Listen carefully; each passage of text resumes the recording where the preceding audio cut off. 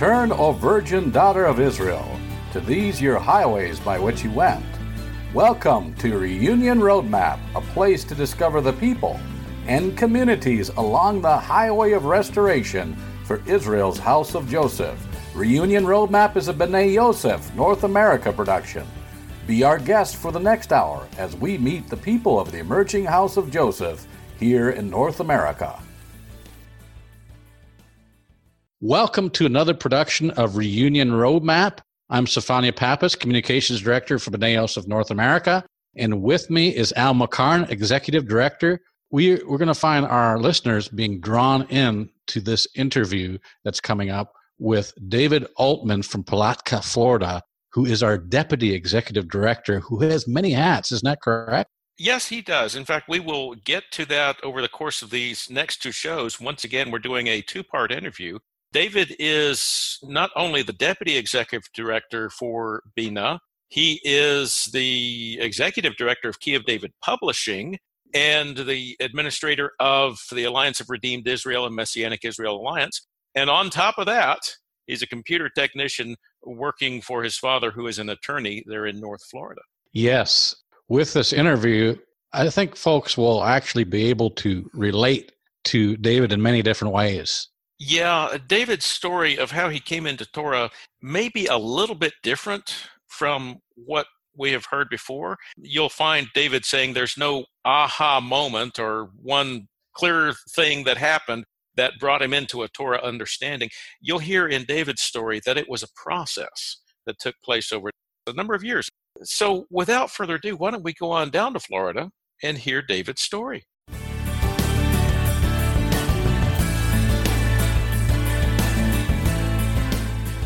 Well, here we are at the interview segment of this edition of Reunion Roadmap. This is Al McCarn, Executive Director of BYNA Yosef North America.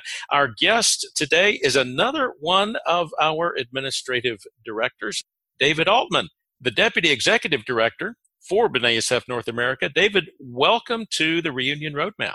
Thank you for having me. We would like to know your story, as in, how did you find Yeshua? How did you find the Torah? And what else do we need to know about you? Well, that's kind of a long story. I mean, I didn't have like a ABC route to it. I mean, I was raised in a Baptist church. My father is secular Jewish, and my mom is her church organist and has been since she was 16 years old.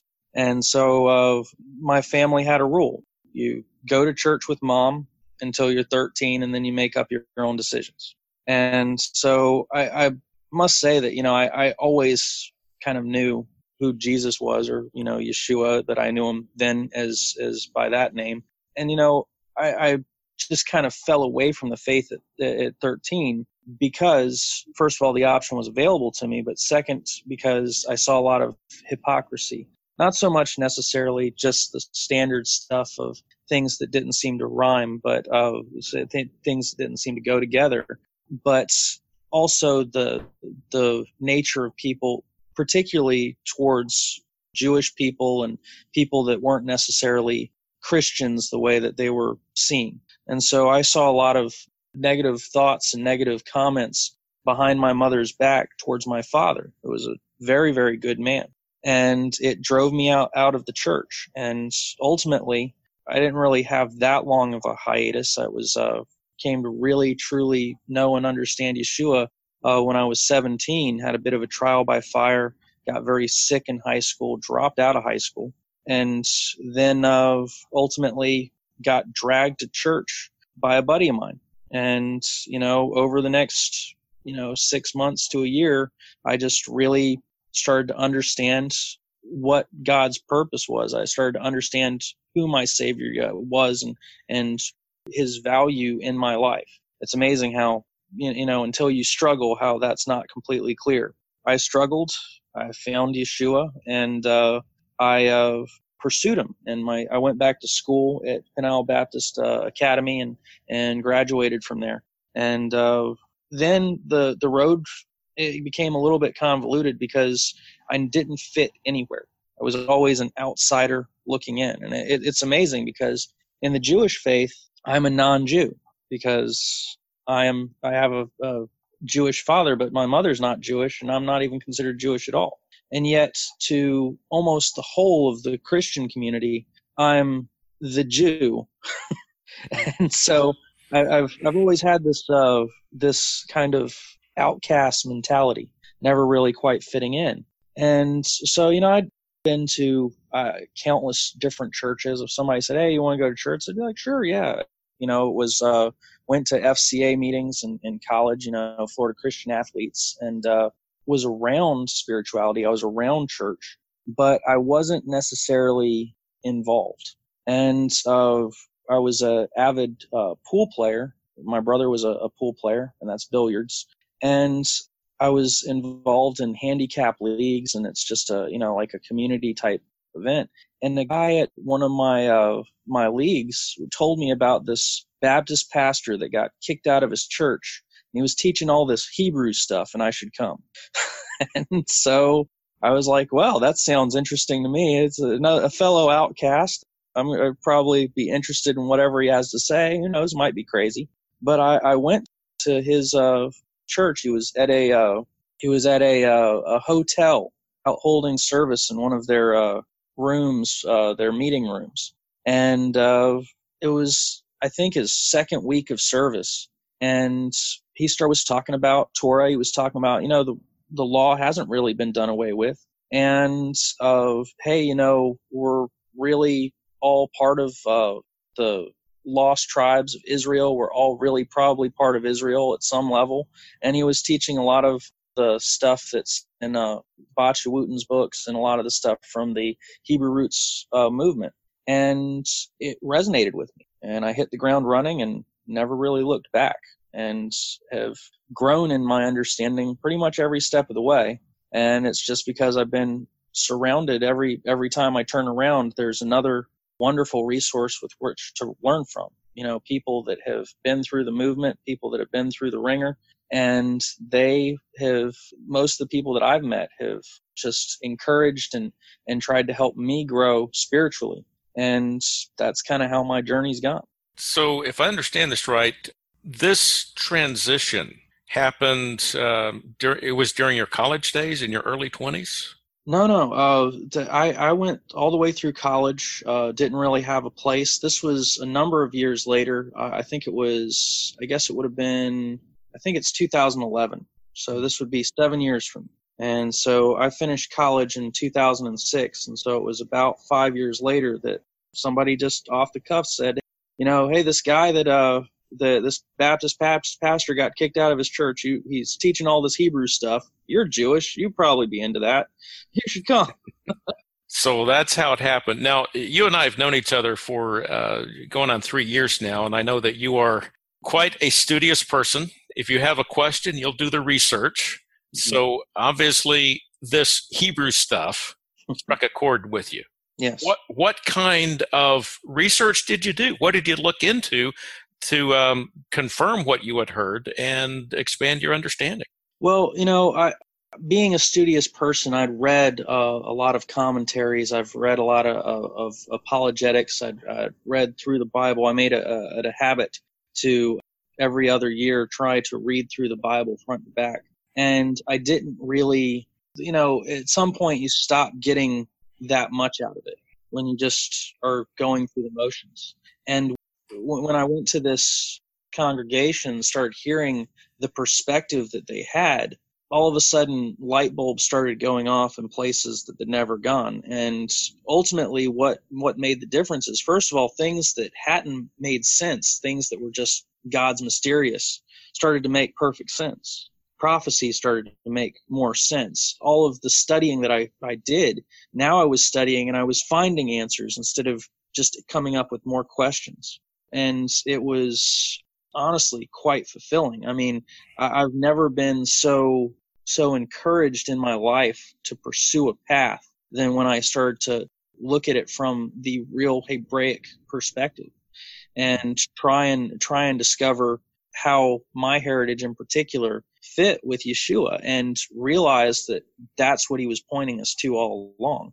And it just clicked in a way that was like, those puzzle pieces going together. And it's just a relief when you're searching and searching for the right puzzle pieces and you can't find it and you're frustrated. And then they click together perfectly and you see an image start to form, and it's just gratifying.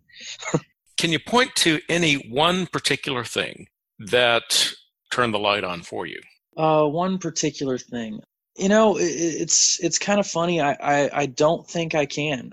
I just remember every single time that I sat in on a service, every single lesson that I, listened to, I got 1, 2, 3, maybe 4 little chunks of information. And it was like clogging a drain, kind of, so to speak. It's like one hair isn't going to clog a drain, but you start throwing 30, 40, 50, 60, 1,000 hairs down there and nothing's getting through anymore.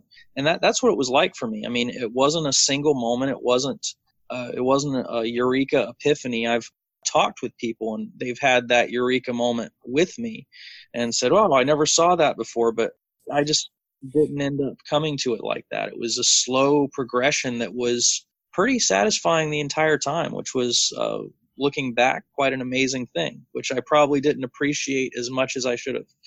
So, David, what is your position now with Alliance of Redeemed Israel? Well, the Alliance for Redeemed Israel, Messianic Israel Alliance, was the brainchild of Angus and Bacha Wooten. They started in New York and then Virginia, and they started House of David, and they wrote, In Search of Israel, Who is Israel, and all of that thing, Key of David Publishing.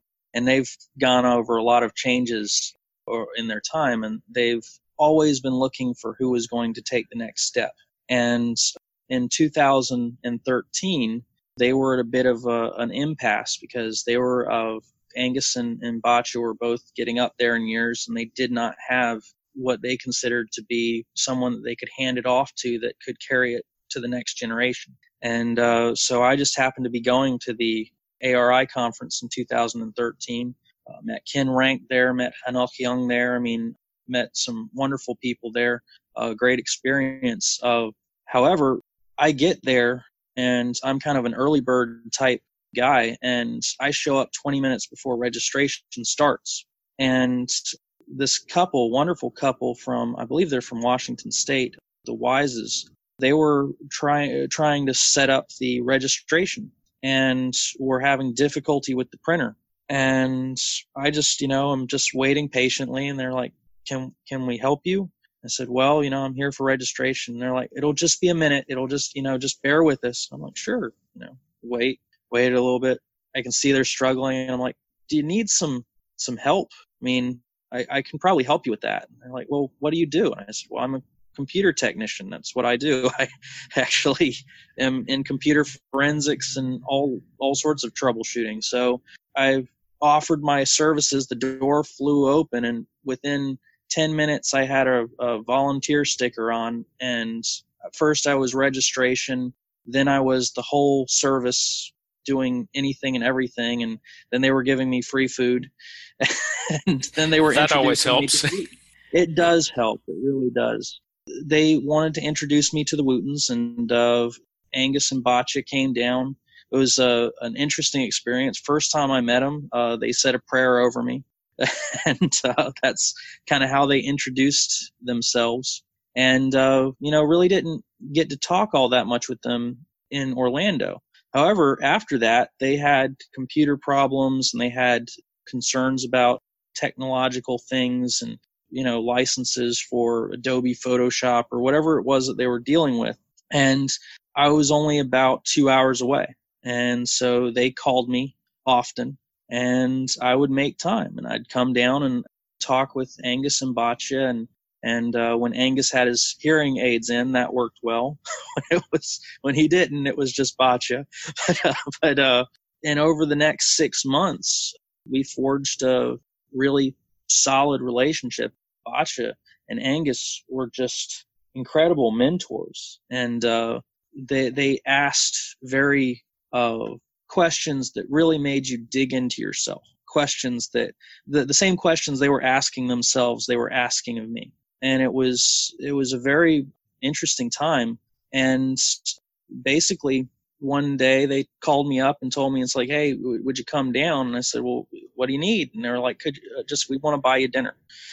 I said, okay, sure. My dad told me when I went off to college, never turn down a free meal.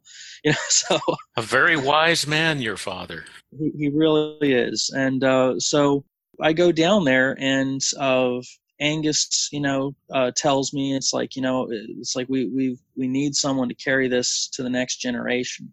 And Batya asked me, it's like, is this something that you would want to do? And I've always struggled for something with, lasting meaning, something that you could look back and say that was a worthwhile endeavor. And I had to think about it, pray about it, and really see whether this is what I was supposed to do or not. And I came down 2 more times before I really gave them my decision. But I remember the first time I came down, and I was really struggling with it. I couldn't really grasp why they would want me to be that person. And I asked them directly. I asked Batya. She looked at Angus. Angus gave her a big smile, nodded at me, and she pointed a finger right in my face and said, "'Cause you don't want it, kid." And it was an interesting experience. I accepted the position. It's been a difficult road because ARI has, had struggles with the divisions in the Messianic movement. It's had struggles with all the rifts that seem to happen between people, which is sad.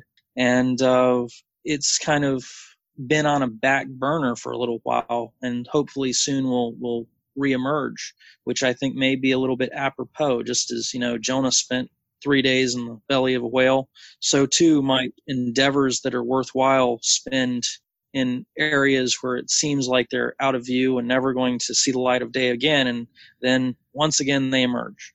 So that was 2013 then that you came on board with ARI? It was 2013 I met them. It wasn't until I believe April of 2014 that I took over. It was April 2014 that I took over ARI. And you did that. You have ARI, you have Messianic Israel Alliance, and you have Kiev David Publishing, and yes. David Altman is all those things. I suppose. But you also have a day job. So why don't you tell us a little bit about that? Well, that's been a true blessing. I mean, my father, he's a bankruptcy trustee. I've seen some very, very unique things in my life. I've had to deal with the liquidation of F2 Le Mans Series race cars, seen horse farms, getting sold off. I've seen pretty much anything and everything. I've seen massive Ponzi schemes of literally nationwide dentistry fraud, not with the dentists, but with their people that were dealing with their money.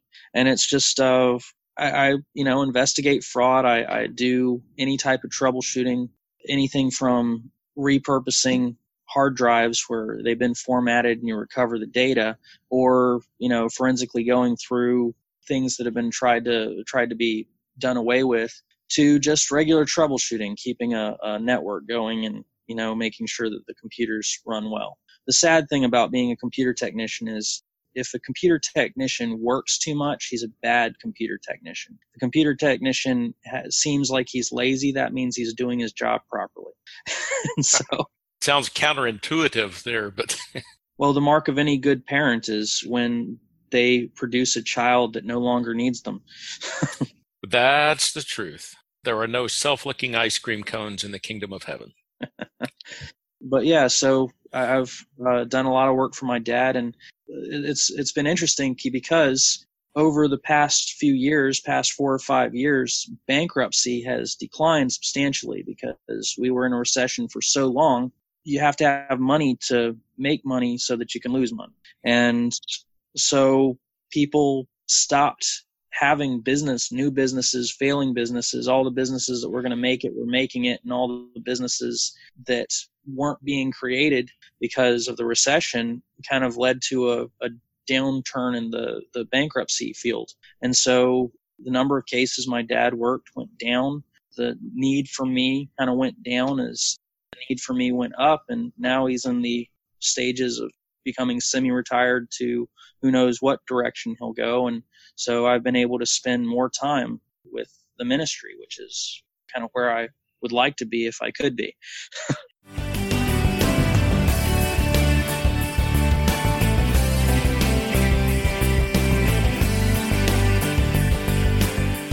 From Solomon Lopez and the Hebraism Music Project, here is How Could We? Available at Hebraism.org.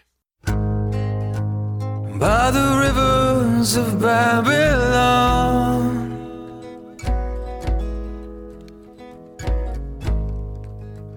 there we sat down and we wept as we remember Sion.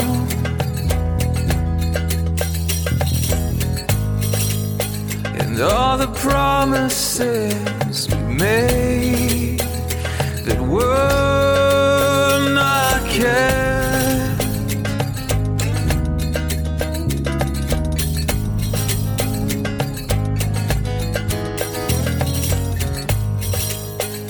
And our captors asked us for the words of a song, and they mocked us, saying, sing to us a song of Sion. Sing to us a song of Sion.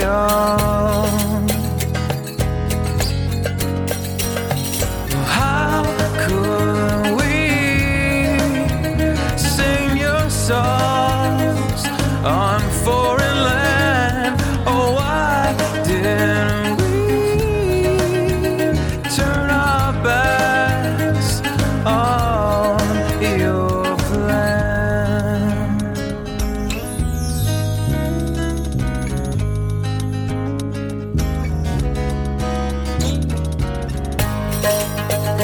By the shores of America,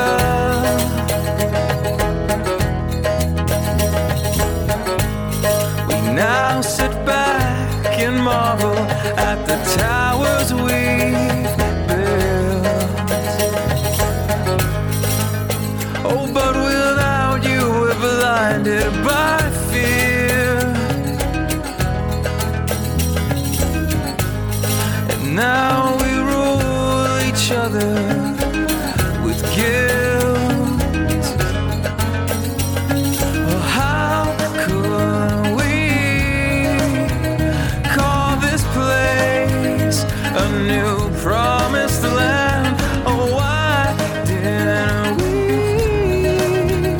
turn our backs on your plan? Oh, how could we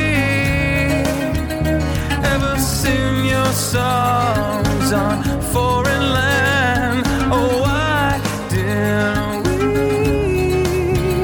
change the words of your plan?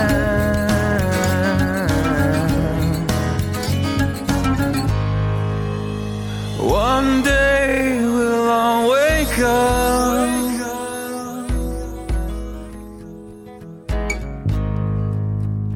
and remember the words to your songs,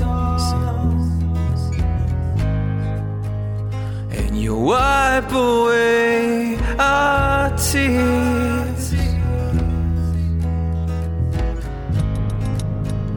and you'll dwell with us again in Sion.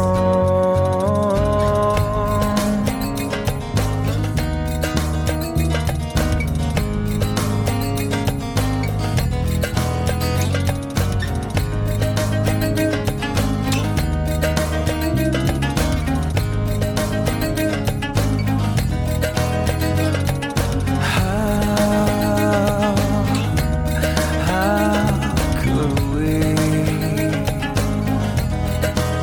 Oh,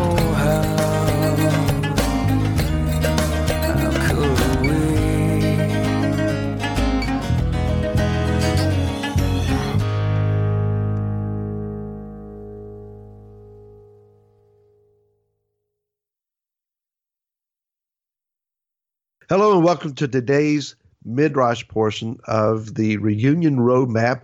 This is Barry Phillips, and with me today is David Jones, who's been away for the last couple of weeks. We appreciate so much Ed Boring and his magnificent insights into worship over the last couple of weeks. But David, it is also great to have you back. I trust that you're feeling well and doing well. Yeah, shalom, Barry. Shalom, everybody. Yeah, it's all I can really say is Yah is so good. It's he's done miracles in my life and done them recently. So I definitely appreciate all the prayers. Great to have you back with us today. In the Midrash today, David, we have I received an email recently detailing a question that I think has been long debated, and I don't know that you and I can come up with a definitive answer today, but we'll work on it and see where the Father may take this. And it concerns the status of our Jewish brethren. One writes that they have a compassion and a desire for the Jews to come to Messiah, and was concerned that some of the discussions that they're hearing might suggest then that the Jews already have a redemption, an eternal security, as their words, even though they reject the Messiah. And it's perplexing to them. So they're looking for some sort of scriptural understanding as to what is the right understanding here.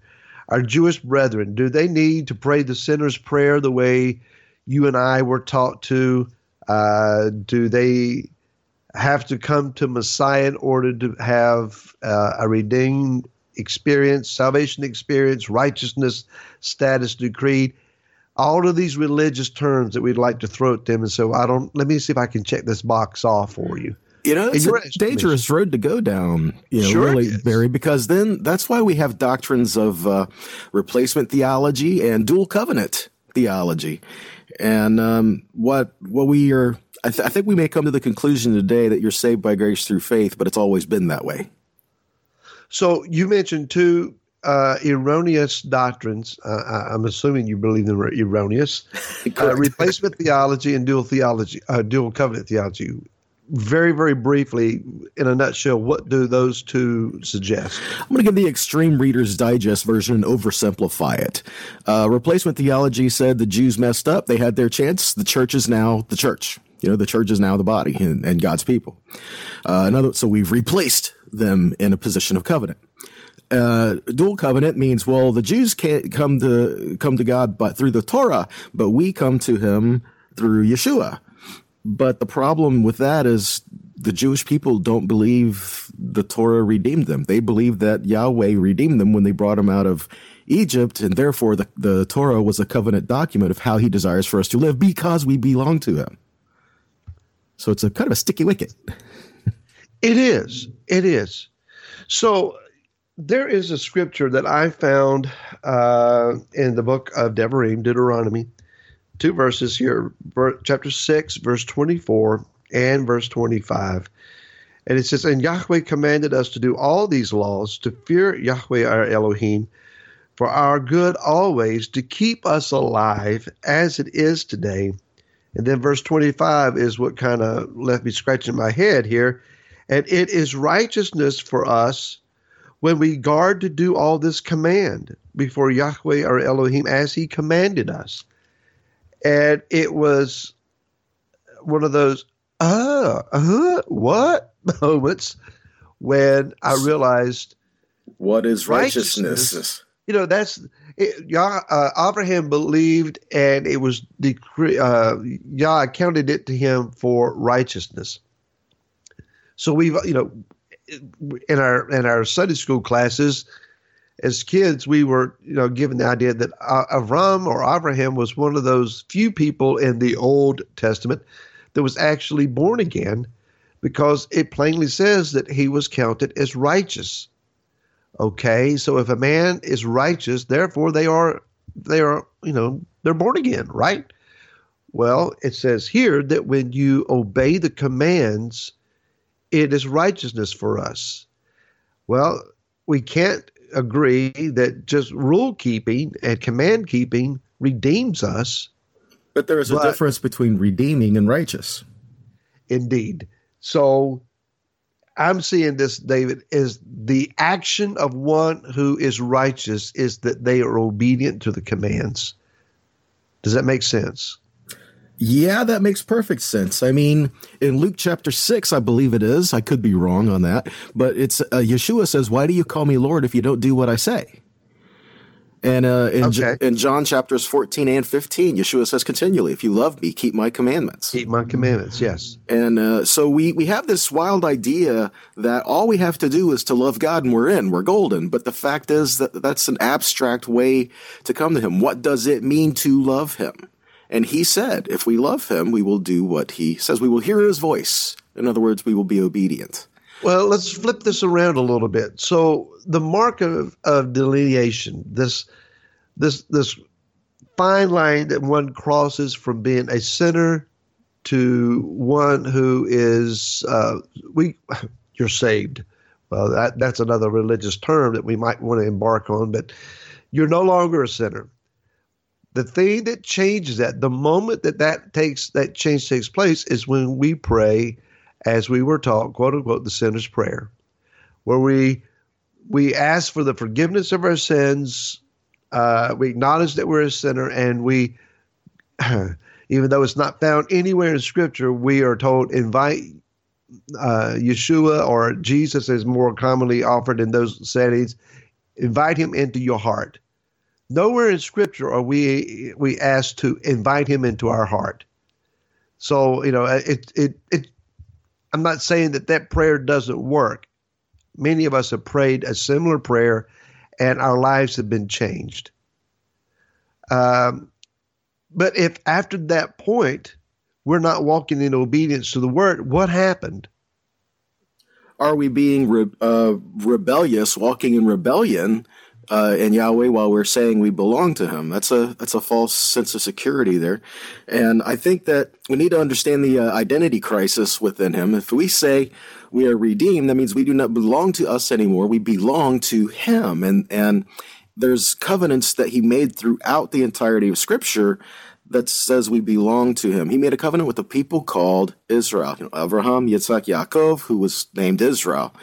And this is a covenant that is still in effect today. God does not destroy covenants. He makes covenant. And Ephesians chapter 2 says, you who used to be Gentiles. It doesn't say you are Gentiles. You used to be Gentiles. You used to belong in the nations. But now, since we were alienated from the commonwealth of Israel, strangers to the covenants of promise, having no hope and without God in the world, in the Messiah, Yeshua, we have been brought near. And we say brought near to what? Well, brought near to God. Well, yeah, but that's not exactly what it says. It says we have been brought near to be a part of the commonwealth of Israel, to be a part of the covenant of promise that was already established. Interesting. So let me take it from this point. Was Abraham, Yitzhak, and Jacob, Abraham, Isaac, and Jacob, were they born again? Yeah, I definitely believe so. If their descendants walked as they did, were they likewise of the same status? I would believe so. Scripture talks about when they're going down to Sodom and Gomorrah, Yahweh says, shall I hide from Abraham the thing I am about to do, seeing that he will teach him and his household, his descendants and his household.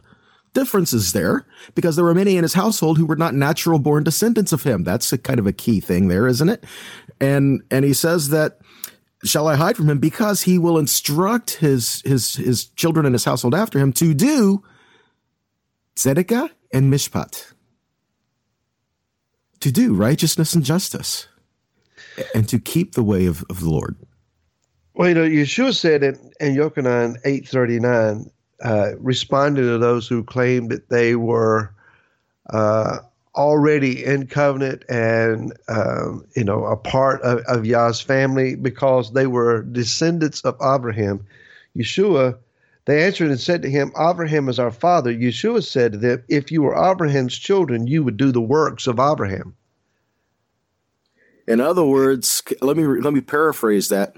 Keep covenant and uphold covenant. And teach your descendants, your children, mishpat and tzedakah, or righteousness and justice. You know, it makes me think of, you can be a son and not have an inheritance. Ooh. You ever heard the phrase cut out of the will? Yeah. Okay, well, let's cut to the heart of the matter. Does Yehuda, our Jewish brothers, and when I say brothers because we have a family affinity with them, do they need Yeshua the way we do? I believe we need the word. Whether it's the word made flesh or the word that was established before, we need the word.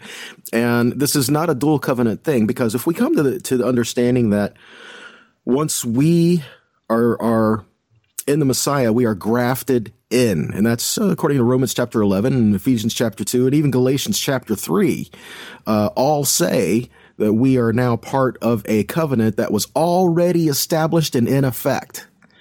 And if that's the case, then why would God cancel a covenant and say we're a part of that covenant that he canceled?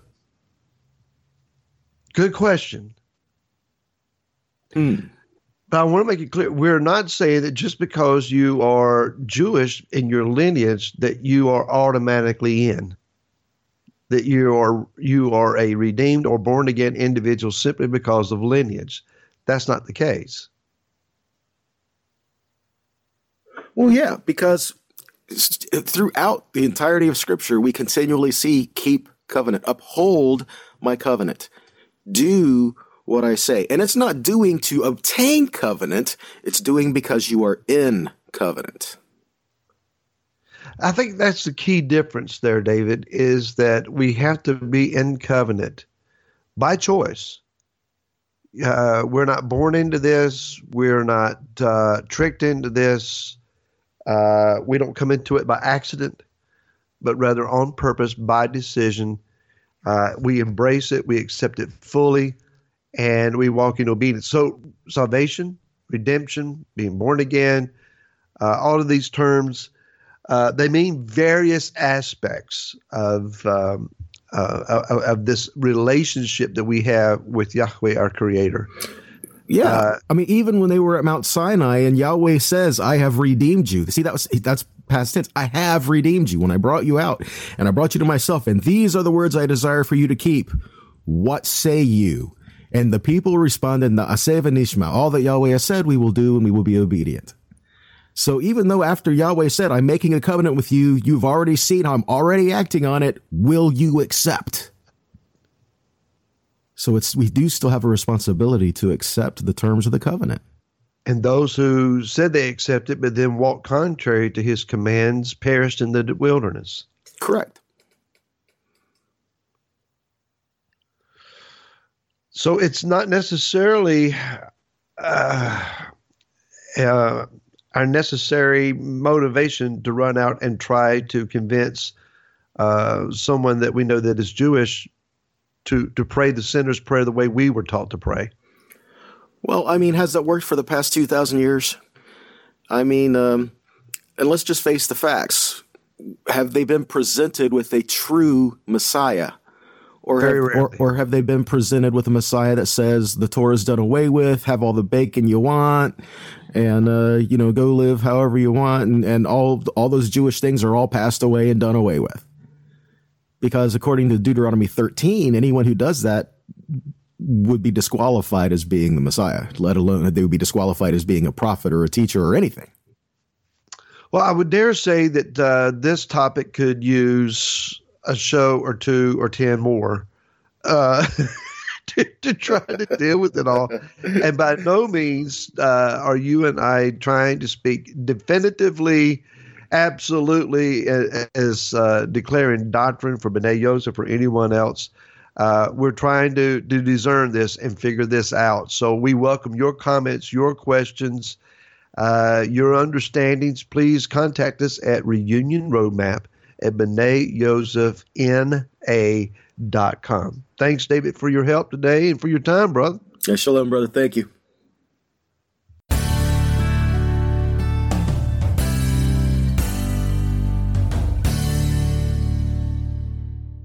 From Melody Joy's album The Beginning, here is The New Jerusalem, available at melodyjoyofficial.com.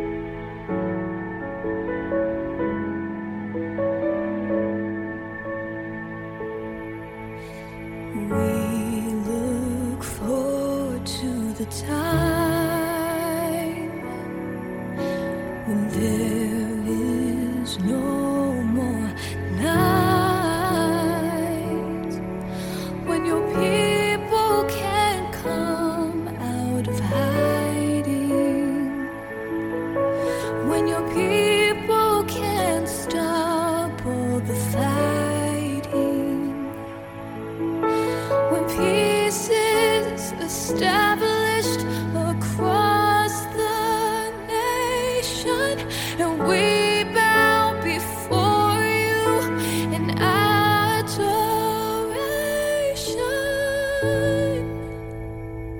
At the New Jerusalem, when the war is done, when the world is new and the tribes are one, the New Jerusalem, that's where we'll be,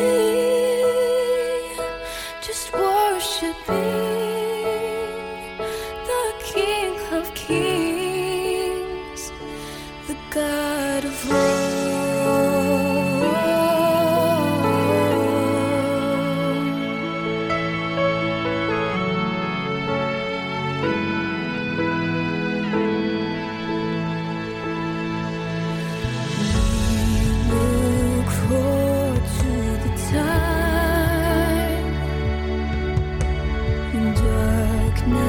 Is overcome by light, when evil is cast out from before you,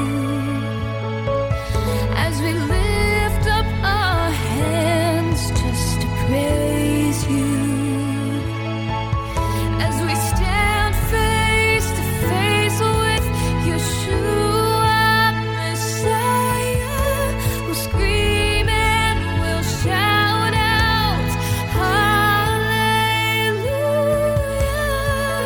at the New Jerusalem, when the war is done, when the world is new, and the tribes are one, the New Jerusalem, that's where we'll be, just worshiping the King of Kings, the God of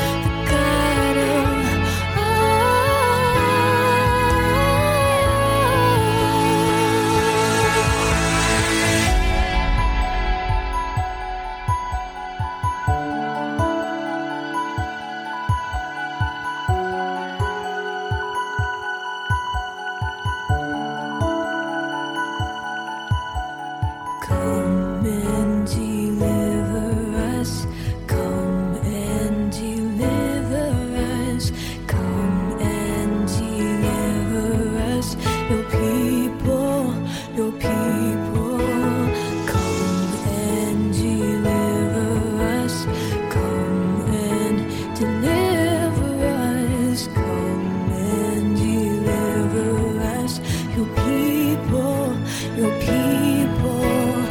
Come and deliver us, come and deliver us, come and deliver us, your people, your people. Come and deliver us, come and deliver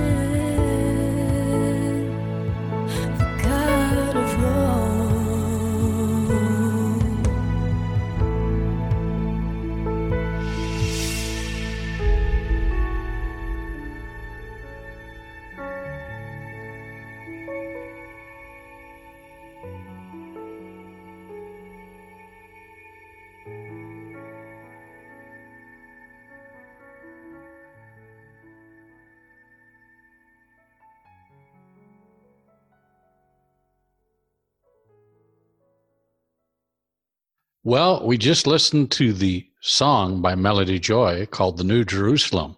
Al, doesn't it sound like those two songs, like the first one that we heard by Solomon Lopez and this one, are they sort of like bookends, do you think? That's a good way to put it, Stefania. Solomon's song, How Could We, is a beautiful rendition of Psalm 137. That song of the exiles of Judah when they are taken to Babylon. In fact, it starts off by the waters of Babylon. We sat down and we wept. And how could we sing the Lord's songs or the songs of Zion? It is an interesting contrast to Melody Joy's song about the New Jerusalem. On the one hand, we have this mourning, this terrible sense of loss of what we have lost, and it was all our fault. The city where Adonai himself put his name, which is his throne, which is the seat of his kingdom. And we ourselves, we are the ones who sinned, and because of our iniquity, were removed from it. How can we have any joy now in this foreign land? And you look at that in contrast with what Melody Joy is singing about. Our home, ultimately, the New Jerusalem, which again is the city of the Most High God, the city which is the seat of his throne, where he puts his name. And in spite of all the things that we have all done over the ages, through his grace, through his redemption, we get to return to it. What a wonderful contrasting set of musical interpretations of Jerusalem, the holy city. Exactly. I think so as well. Now, this midrash is actually quite a challenging midrash. We go into this concept of even talking about, which is very controversial, dual covenant theology. And they do an excellent job of really, I think, beginning to tackle some very hard questions, don't you think? Absolutely. In fact, that dual covenant idea was the one thing that stuck with me, is how could God have a plan for the Jews and a plan for the Christians? Or, as you might put it, Israel and the church. No, there's only one plan, only one covenant. What we don't understand yet is how these two parts of the nation of Israel, the Jewish part and the non-Jewish part, Judah and Ephraim, as we understand now, how they fit together to bring about the fulfillment of the entire single covenant that God has called us into or redeemed us into. While David and Barry have done an excellent job opening the subject, I don't think we have heard the end of it yet. I do agree. And certainly it's going to be, for some of our listeners, an opportunity to say, do I need to do a paradigm shift here? Has my thinking been challenged on certain areas? Right.